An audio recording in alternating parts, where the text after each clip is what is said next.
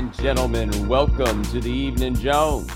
It has been a while since we have done this. I was going to say I apologize, but whatever. So I feel like the last time we did this, was it after the first episode or right before the first episode of Game Theory? I can't remember which one it was, but it was somewhere around then. And it was just kind of important for me to share with y'all. You know what I mean? Like, I feel like the people who listen to this are a much more particular subset of the people who generally consume the stuff that I do. And it's important for me to keep this and to kind of keep it going and still do it from time to time.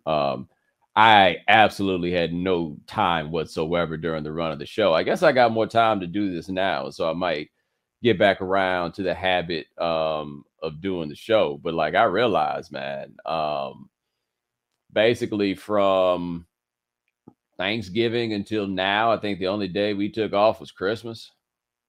Like, where I could just definitively say, nah, I didn't really do anything. Nah, otherwise we had just been on it. Like, it was a really consuming sort of thing to do a show like this. I didn't have a great handle on just how consuming it would be. And people would tell me about folks and how hard they worked. And I was like, so what exactly is there that's going to require all this hard work? And it's like, oh, everything. Got it. Sorry, folks. I kind of misunderstood. Yeah, nah, man, it's a grind, but it was a satisfying grind. Like, there's something to be said for doing something new. And I've never, I did Highly Questionable for 4 years. That's the only thing that I ever did for more than 2, although I guess the Right Time counts. And of course, the Evening Jones, I've been doing this for a decade. But you know what I mean? Like, I've normally, like, whatever the main gig was, I've normally bounced to do something else within a relatively short period of time. I'm not used to being like full on invested in something. But I'm used to being invested in it. That's a poor statement because I was invested in all those things while I did them. But the point I was trying to make was that even though I was doing like a different show, you could kind of make the argument that I was doing the same thing. This was a completely different thing. Just as a concept, everything else. It was as much it was learning and applying with a shorter turnaround time than I've ever had before, because I've never had so much to learn, and the stakes are probably never higher on the execution of what it was that came around. And so anyway, now we are doing this. This is the evening of May the 3rd, and this is May. Yep, that's the 3rd.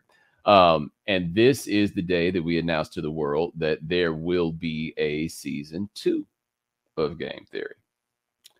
And I think that's pretty cool. I do. I sincerely do. I've known it for a little bit. So like, it's a little tricky when you've known it and then, you tell everybody. It's hard to go back in that moment of that. And it's also kind of hard because, like, for me, I meant what I said early. Like, when I said that I was good with 6 episodes, I meant that. And nothing in my feelings since then, and even in like the feeling that I had about getting picked up, has made me think that I didn't mean that when I said it. I was happy getting 6 episodes. And I really, really enjoyed doing those 6 episodes. Like, it was a great time. And if we did not get a 7th, I really wasn't going to be tripping about the fact that we weren't going to get a 7th. Like, it was a really great opportunity. And I really think it's a really good product. Like, I think the show is actually like legitimately good. And I think that we did a good show in a format and with a focus when you put those two things together that few people that I'm aware of have figured out how to make the good show. And I think we got a good show, and we get a chance to make more good shows. And the reason that we get a chance to make more good shows is because we made a good show.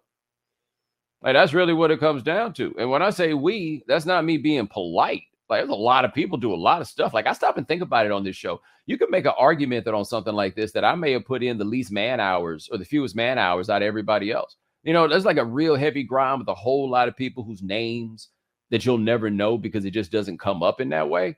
But like when I say we, I really mean we. Like, there's no way in the world that I could imagine somebody could do a show like this and ever have the nerve and audacity to look around and think that that shit's all about them, because it's just too many dope people to make this go. Like, I was talking to a homie who works in music, and he was telling me something that he picked up along the way. And he was like, if you're going to make a classic album, you need at least 3 people absolutely in their bag. Like, the rapper's got to be in his bag. Whoever's on beats got to be in their bag. Somebody else that's associated with it. Maybe it's the engineer. You know what I'm saying? Maybe it's the executive producer, whatever. But you need 3 people to be in their bag. And to do a show like this and make it good, you need a bunch of people in their bag. And we had a bunch of people that I firmly believe were in their bag, you know? And so we get the news that we're going to do more. And like, I don't know how this will be for me if we were to do this for years, right? But one thing about doing daily television is you watch what you did the day before, but you just don't really have a whole lot of time to think about it, you know, because there's another show that's coming the next day. And if yesterday was bad, it doesn't necessarily mean that there's like a problem. You just do this all the time. Like, that's not a, you know, that's a tricky thing. And something like this, for me, is interesting because you do it and it's so exciting, the mere fact that you've done it, that it becomes almost difficult to evaluate yourself, because the magnitude of what you've done, just the idea, the notion of it, gets to be so big that you really need a few steps away from it. Like, we did a pilot in the summer of 2021 that I absolutely loved, and I probably couldn't bear to watch now. But I think the magnitude of what it was just such a cool idea to me. Like, yo, this is like a TV show when it's me, you know? But then you go back and you watch and you're like, okay, there's all these things we can do better. I can go back and watch these shows we did in the first season of Game Theory, and I loved them all when they ran, but I probably had a better eye at that point to like, okay, maybe there's some things we can work on. You know, maybe this one wasn't as good as the other one. Like, I wasn't just necessarily gassed on the idea that I had done it at all, which can make evaluating things hard. But then you get done with it and you realize that it's time to do, you know, you got a chance to do more. And you realize how much game you pick up along the way, because like, before you do a TV show, the TV show doesn't exist. Like, I think that before I started working in TV, I'd watch a show and you notice something, maybe if you watch every time, that you can see all the little changes that happen along the way. But like, you almost think in your mind, if somebody walked in, it's like, boom, here's what the TV show is going to be. And then that's what the TV show is. And it works optimally. Nah, man, you get in there and we're like, hey, so what's the TV show going to be, huh? Anybody know? Anybody know? And then you start like putting stuff in places and switching it around and stuff. But then you know what the TV show is. So if we go into season 1, we don't know what the TV show is. Like, we got a couple things we need to get a look at, see if they'll work, you know, but we don't know what the TV show is. But see, now we know what the TV show is. We know what it is, and we know what it can be, and what could be better in looking back, and things that we could turn up and things that we can tweak and just things that you can improve. And so you look back at it, or at least I'm at a point now where I look back at it and like, all the pride and all of that is still there. But it's like, I still know what we can do, right? I still know a couple things that we could work on. And what's tricky about it for me, right? And I just want to, you know, indicate to you that I have heard some of your feedback, and I appreciate your feedback, right? Because here's my thing about whatever somebody got to say about this show that we did, okay? I'll listen to whatever you got to say if you watched it. Like, if you're talking about the actual content, I will listen to whatever you say. You say you did not like the show, I will listen to it. You somebody whose opinion I respect, I will ask you why. Because you don't have to like it. You know what I mean? Like, that's not offensive to me that you don't like the show. If you don't think the show is good, I would disagree with you. But if you operating sincerely, then I'm not offended by that, right? So like, feedback, critique, I'm here for. And I would even go so far as to say I invite. Like, if there was a disappointing thing to me in terms of the way that this year's show was received, people didn't review it. And I'm not blaming anybody for that. Like, I'm not saying anybody did anything wrong. This isn't episodic television in the sense that, so like, what you may not realize is, so when it's time for the new season of whatever show to come out and for people to write reviews of it, the studio is pressing up a screener and like sending you a copy or giving you a link to watch some handful of episodes of the show. You can't do that with this show. This show was made the day that it airs. You see what I mean? So you can't like get it in the hands of people for them necessarily to review it in a way that I think one would say is fair, right? Like it's a mechanical issue. It's not an issue of anybody overlooking us or anything. It's just that this isn't the format of what we're doing is not necessarily conducive for review. But what that then means is the people who talk about your stuff the most are the people who actually don't watch it. And that like nothing you say matters if you don't watch it. But if you have, and you got things that you don't like, I can hear that. And I think one thing that I heard from a lot of people was just general, like how comfortable you did or did not think I was at various points. I think I was more comfortable out there than most people would probably realize. But see, I got something different going on television and doing a show like that. That's a little trickier than it is, I think, for a lot of people. And part of why that's tricky is because of stuff like this here podcast that you're watching or listening to. And that is, y'all have listened to me for over a decade, not only spit my own bars, but spit my own bars off the top of my head. And part of the appeal of what I've done for a lot of you is the fact that I am spitting my own bars off the top of my head, right? This is how you see me. Not that that's a bad thing, just to be clear. But when you think of like hearing me, you think of hearing me like this. You can't do that on this form of television. Like, we got to run too many things by too many lawyers. There's too many moving parts. Too many people need to know what's coming so they can put something off the screen, on the screen, all of that stuff. You know what I mean? Like, that's not an option for a show like this. And so it's a really difficult thing for me to try to figure out, like, how to get as close to this within the structural limitations of the framework of the kind of television that we're doing. Right? So it's almost like I'm asking a writing staff and myself and everybody else to make it like this. And I don't know how to make it like this. It just kind of happens that way. Like, I don't come into it with a strategy about that, right? I don't know how to do that. But I would also contend that that is a greater concern for the people who know my work the best than it is for those who are less familiar. Because if you know me the best, then you know it in a different way. You know, if you know me a little less, then you think about it less. If you didn't know me before, I don't think you look at some of those things in that way. And that's not a judgment of you or even a defense of myself. I'm just telling you that it's a different process in doing something like this. And what I want to try to figure out and what I want to get right about it is how to get it as close to this as possible. But the reason I want it to be as close to this as possible is the intimacy of it. Like, I'm seeing somebody in the room that's saying John Oliver is a comedian and probably has decades of TV/stand-up experience. Not fair to compare the shows. Yeah, but see, this is what I'm saying, though. Even if I had a zillion years of experience doing stand-up,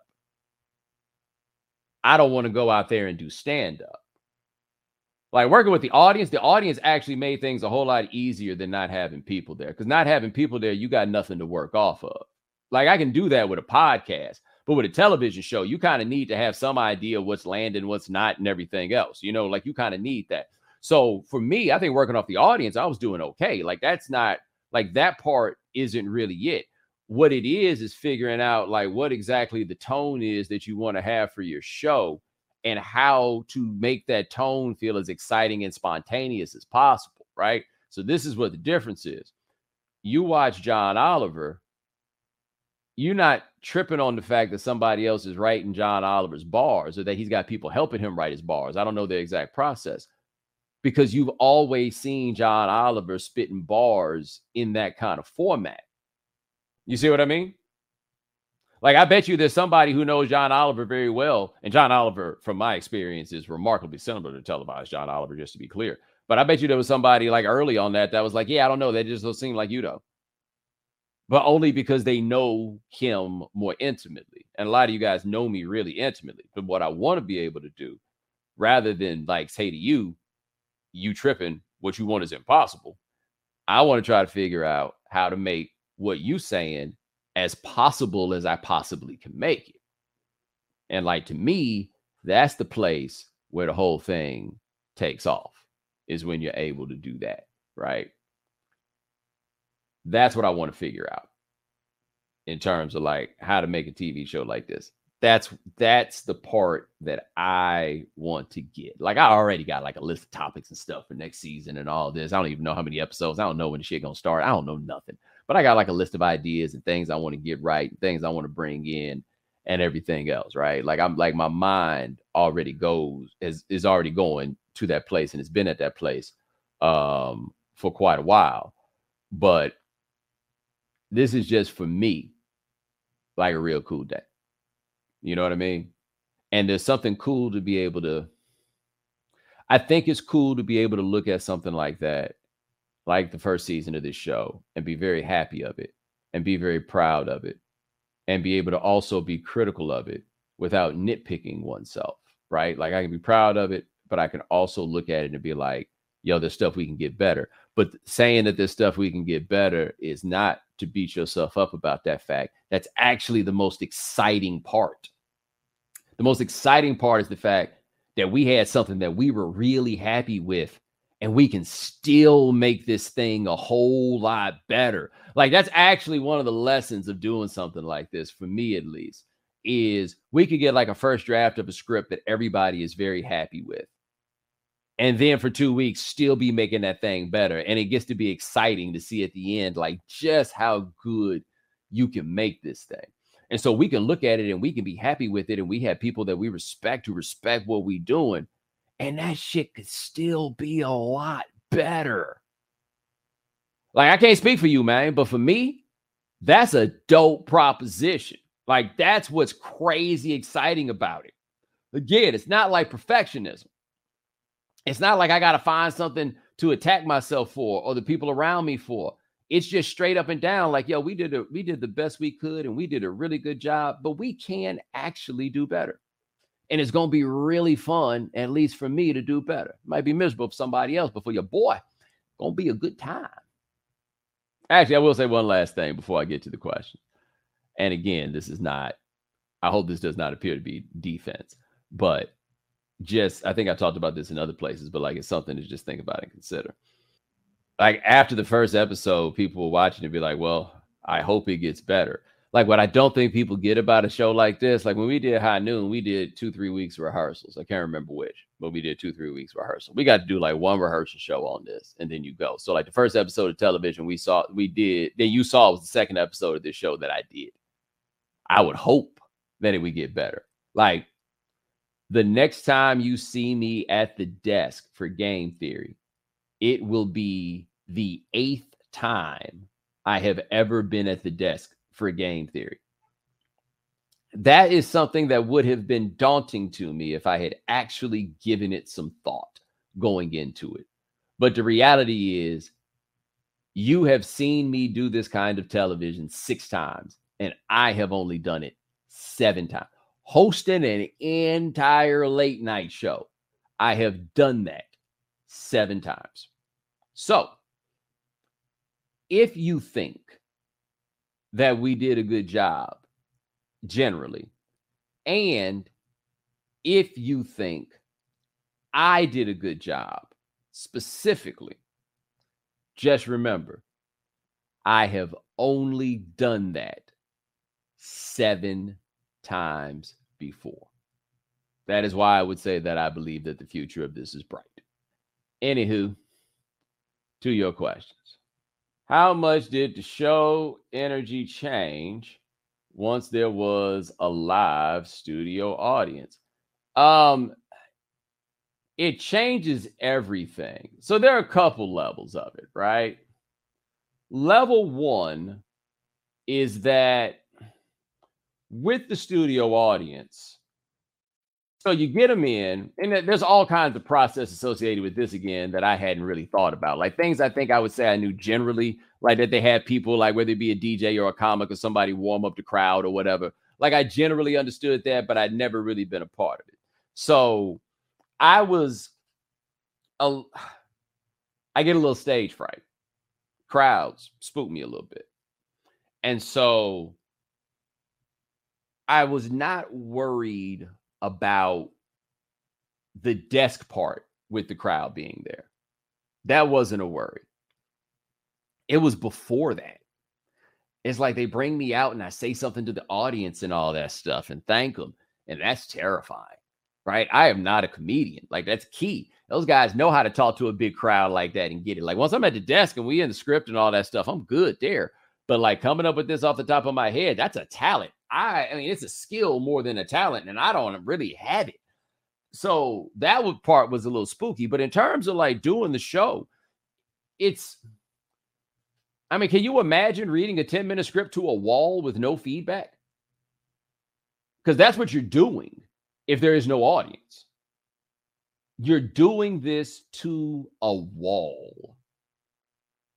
You have no idea it didn't work or it did. You don't know any of it. And so in the first episode, we had like the crew around and they would laugh at stuff and wouldn't. But the problem was they've heard this script a zillion times. So some of the stuff that lands isn't going to land in terms of their response because they've heard it so many times, you know? So having people there help. But I'll also be honest, man, I ain't never got no standing ovation before in my life. I get one about every time I walk out there on that stage. And I got to say, I see how people get addicted to that. Like ain't much. If you doing your own show and you was nervous about it, ain't nothing going to make you less nervous than walking out there and everybody in the room and standing and clapping. That's the friendliest audience you could possibly have. They want you to do well. Like I had one day where I was doing pickups. I call them fuck ups. But it's basically we run through the script. We got something we need to do again. We go back and do it. Okay. Now, I will say it is somewhat anxiety inducing to do that, like flub the script in front of people and then have to do it over and over again. Like that is a little different. I will admit that, I deal with it, but it ain't the greatest feeling in the world. I'll be the first person to tell you that. But man, they was damn near like pat me on the back once. I had to be like, yo, man, this ain't no Gerard Carmichael special. I don't need y'all to root me on. I'm good. I'm just messing up a word, baby. I just need you to know. Because they really being encouraging. I get you, but this the game, But that was really nice of them. It really was. And if you hear this and you were there that day, I hope you didn't think I was rejecting it because then I flubbed the line again and the whole place was silent. And I was like, damn, I got too good at this and telling them to leave me alone. They adhered to my word. And now it is even more awkward. But I got it the next time. Yeah. Appreciate the question. Now I need to find it so I can close it. Oh, there it is. All right, let's see what else we got here. On the pod a bit ago, around the new year, you talked about not posting on Twitter. But lately you're back. What changed? And can you see yourself going back to, or do you think you'll continue posting? What changed is pretty simple. I had a television show to promote. That is what happened. And honestly, in large part, the stuff I'm sending out on social, it don't land if all you do is send out promotional materials. That doesn't work. So I need to get back in the fray for a little bit, Do I think I'll continue? Nah, not really. Because here's the thing. I went back to posting, but I have not looked at the public timeline yet. Like I had to send stuff out, but I am really not interested in what you guys have to say. I mean, I just realized that I don't want to be part of that. I have no idea what the discussions are. I don't know the silly videos that are bouncing around, none of that. Like I'm not there. So I'm gonna probably back off of it. Again, I've just really come to think that this is bad for us. But I admit I kind of needed to use the platform for what I had to do. So yeah, I'll probably back off. Or maybe at the end of the playoffs. I do enjoy talking to y'all about the playoffs. That's fun. Appreciate the question. Let's see what else we got here. How do you avoid using Hater Gallagher? How do you avoid using a day like today to revive Hater Gallagher? And it's very easy, guys. Who are they? Like, I talked to somebody about the news coming, and they're like, "Yep, the haters are going to be mad." I'm like, I mean, I guess they are. Why are we thinking about them? Like, so what? The, the only thing that frustrates me is when they lie. Like, say things that are factually incorrect. That's the only part that bothers me. It doesn't bother me that these people don't like me. It doesn't bother me at all because they don't know me, right? They don't like the idea of me. And if they don't like my content, I don't mind that either. You get to decide. That's how it goes. That's cool. But what's wild is that, like, when they be lying, and in fact, this is actually the best metaphor for why it is that I can't think about them, and maybe y'all shouldn't either. So I was talking to somebody once who was once considering filing a like slander, libel, whichever one, suit against somebody. And the person was a public figure. And basically what a lawyer told him was, you can't demonstrate injury from these false claims. And since you can't demonstrate injury to reputation, injury to your income, any of that stuff, right? And so since you can't demonstrate that, what they say basically is that you, as public figure, are so much bigger than the lies that this person tells that you just got to swat them off like flies because they don't matter. Like, that's really what the law is saying under such a thing. Those people don't matter.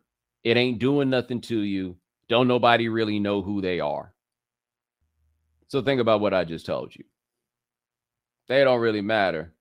Don't nobody really know who they are. So that's how you do it. But again, I just wish people wouldn't lie about stuff. One, and I think I've talked about this, is that I have a macro level problem. And I don't know if problem's the right word, but I do find it disappointing and disheartening that the problem is not about me. It is with the idea of me. And we got something good that a whole lot of people could get into. And I think something that could ultimately be impactful and help, play a role in the way people think about stuff in this world.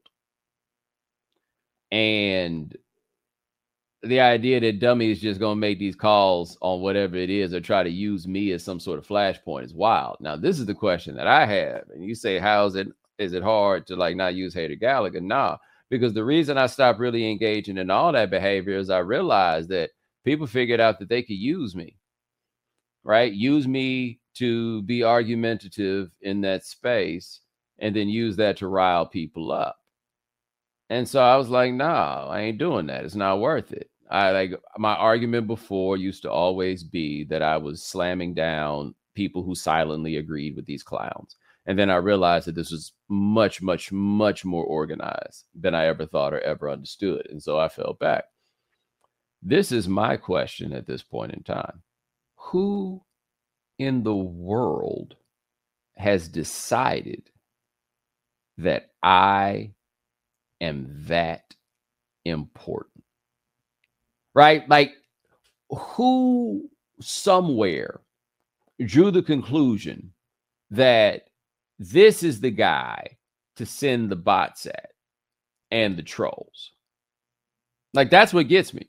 Because you go look at it, man, the people that are saying the crazy stuff in my mentions, it's never people, right? It's always shitpost accounts.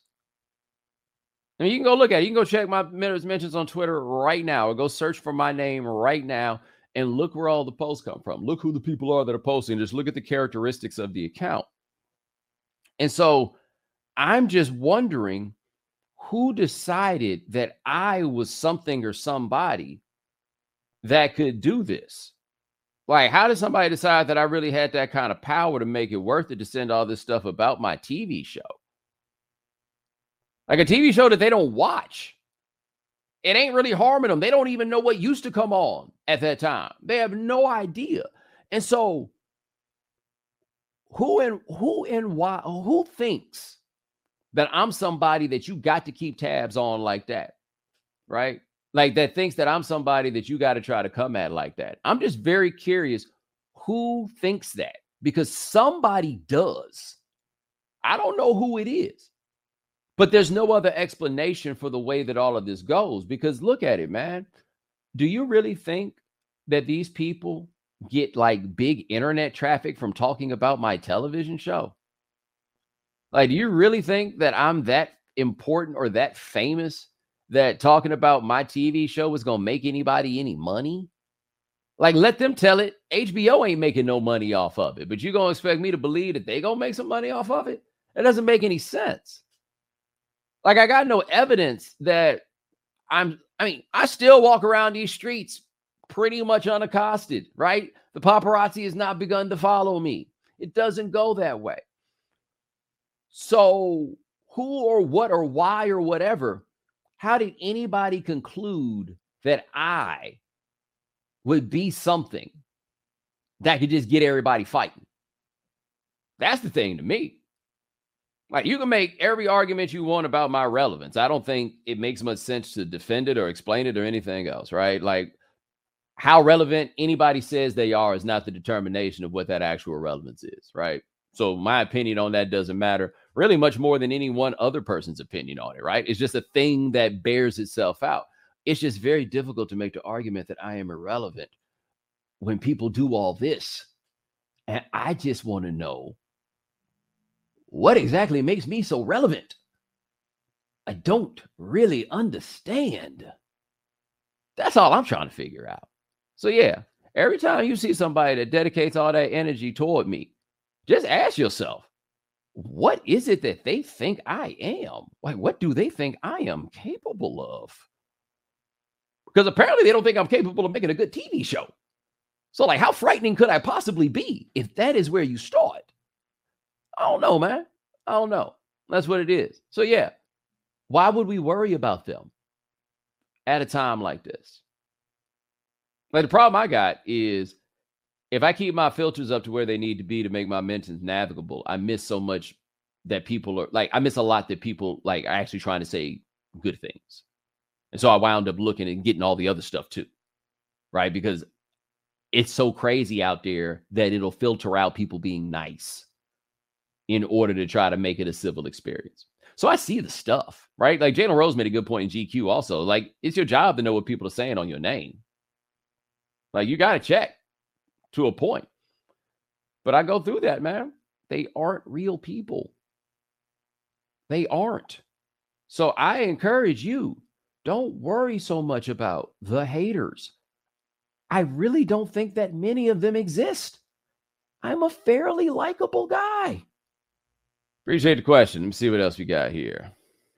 Any thoughts of bringing the remotes for game theory a little more uptown? Central and West Harlem have some characters. Yeah, there's a couple of trick bags involved with who we can deal with and how or whatever. But I'll just tell you right now, the first place I want to take a remote for this show is to the west side of Chicago. If you know, you know. Appreciate the question. Let me see what else we got here. Was it difficult to adjust to having writers after having spent so much time doing radio, podcasts, etc. without them? No. The reason it wasn't difficult is because the method of presentation was so much different than everything I'd had to do, that with everything else being different, having writers was helpful. And with all the things that had to be done, I would not have time to write scripts. Like, it's just not possible. I'm heavily involved in the process. Like, it's not like the writers just hand me something and then I go on there and read it out of there, right? Like, there's a lot of back and forth. I put my stuff in there. Like, in the end, I said in the beginning of the process, and it's true, the real head writer is the host. And there's something to that. So it really wasn't that difficult to adjust to having them in terms of the expression. What was difficult was trying to figure out the things that I just do naturally and spontaneously. Trying to figure out how to communicate enough to them that they could reproduce what my thoughts were, while also perhaps adding things I had not considered. Like, it's a communication element of it. Right. Appreciate that question. Let me see what else we got here. I was at the recording of episode 5 and was shocked by how few retakes there were with the extended single shots. Did the number of retakes lower as the season went on? If I'm not mistaken, episode 5 had the most retakes. Yes. Episode 5, I think, had the most retakes. So, yeah, we did pretty good on that part. Teleprompter's a weird beast, though, man. Some people just can't get it. Like, very intelligent people just can't get it.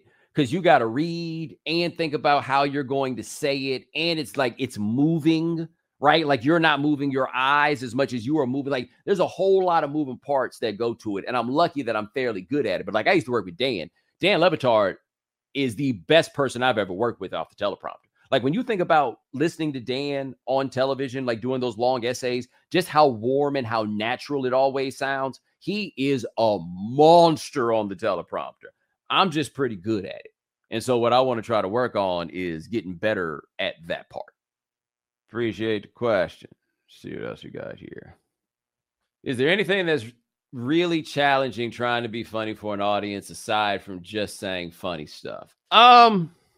Keeping in mind that I'm going out there saying things that an army of people have been working on for weeks.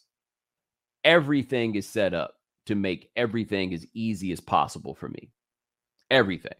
So I don't know if there's a particular challenge to it, but like I know what is and isn't funny, right? And I'm gonna just roll with that. And sometimes you land it, sometimes you don't. Sometimes they laugh more than you think. All of that stuff, right? But if I were by myself, like stand up, oh God, it would be miserable. But I got everything working in my favor to make me seem as funny as possible. So it's not, the general idea is not that hard, I would say.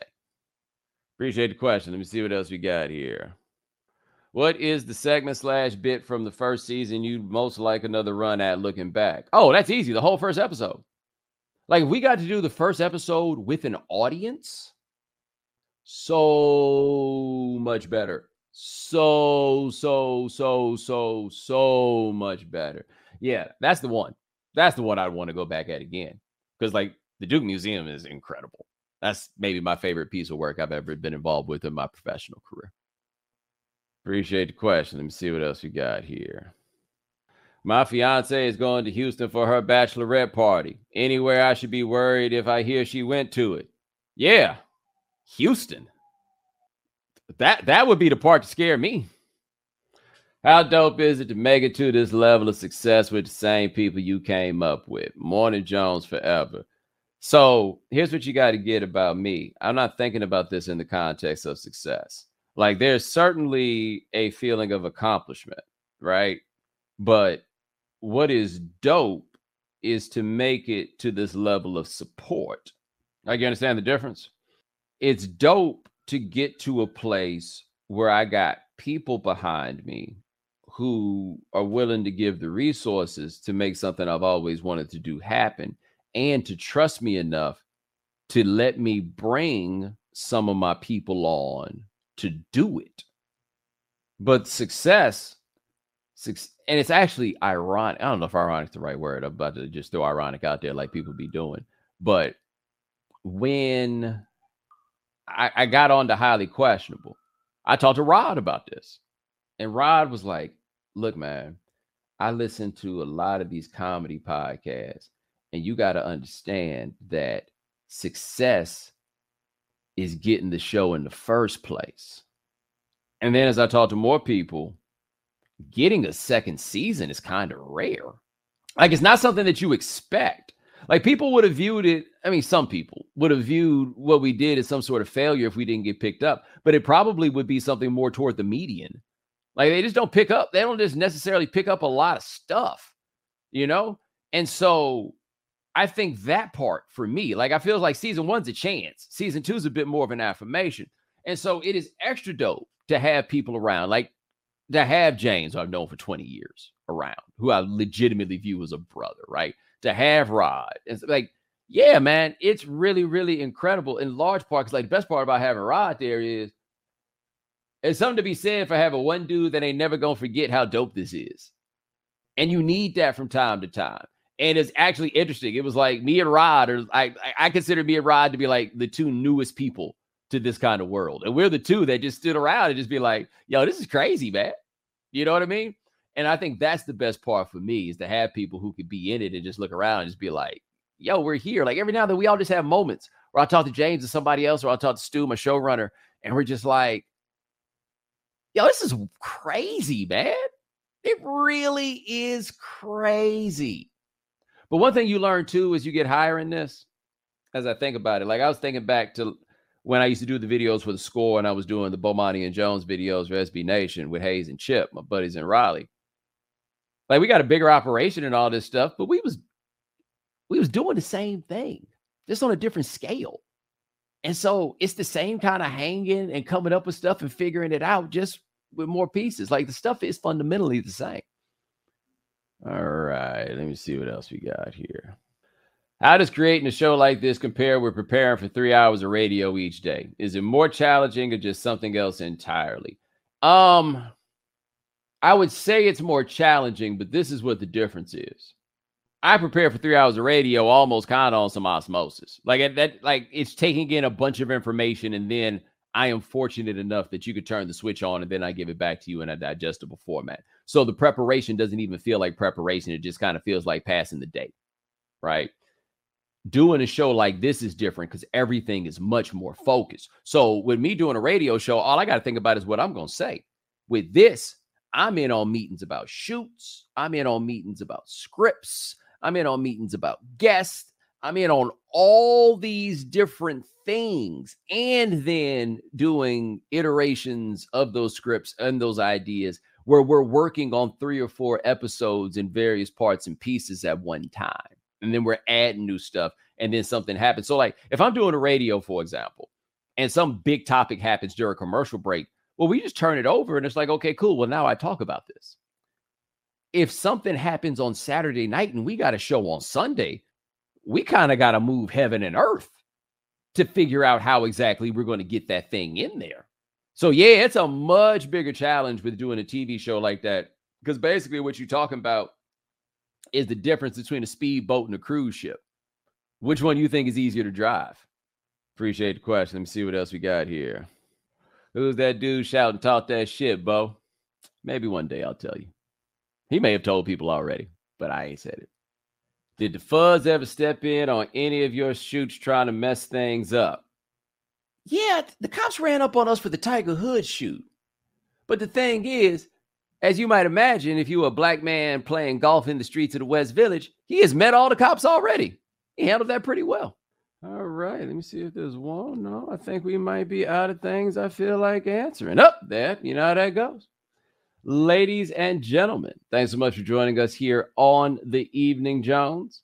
We do this sporadically. My man Lance Gilliam handling everything behind the scenes. Thank you, sir. Thank you to Oh My's Design. Remember, if you can't watch The Evening Jones live, subscribe to the podcast. Follow us wherever you get your podcast. Rate us, review us, all that fun stuff. That's from the other show, but whatever. I was just going to say it anyway. All right, now. Take it easy. The Evening Jones is an Old Soul production. Creative direction and design is provided by Kareem Gilliam for Oh My's Creative Design.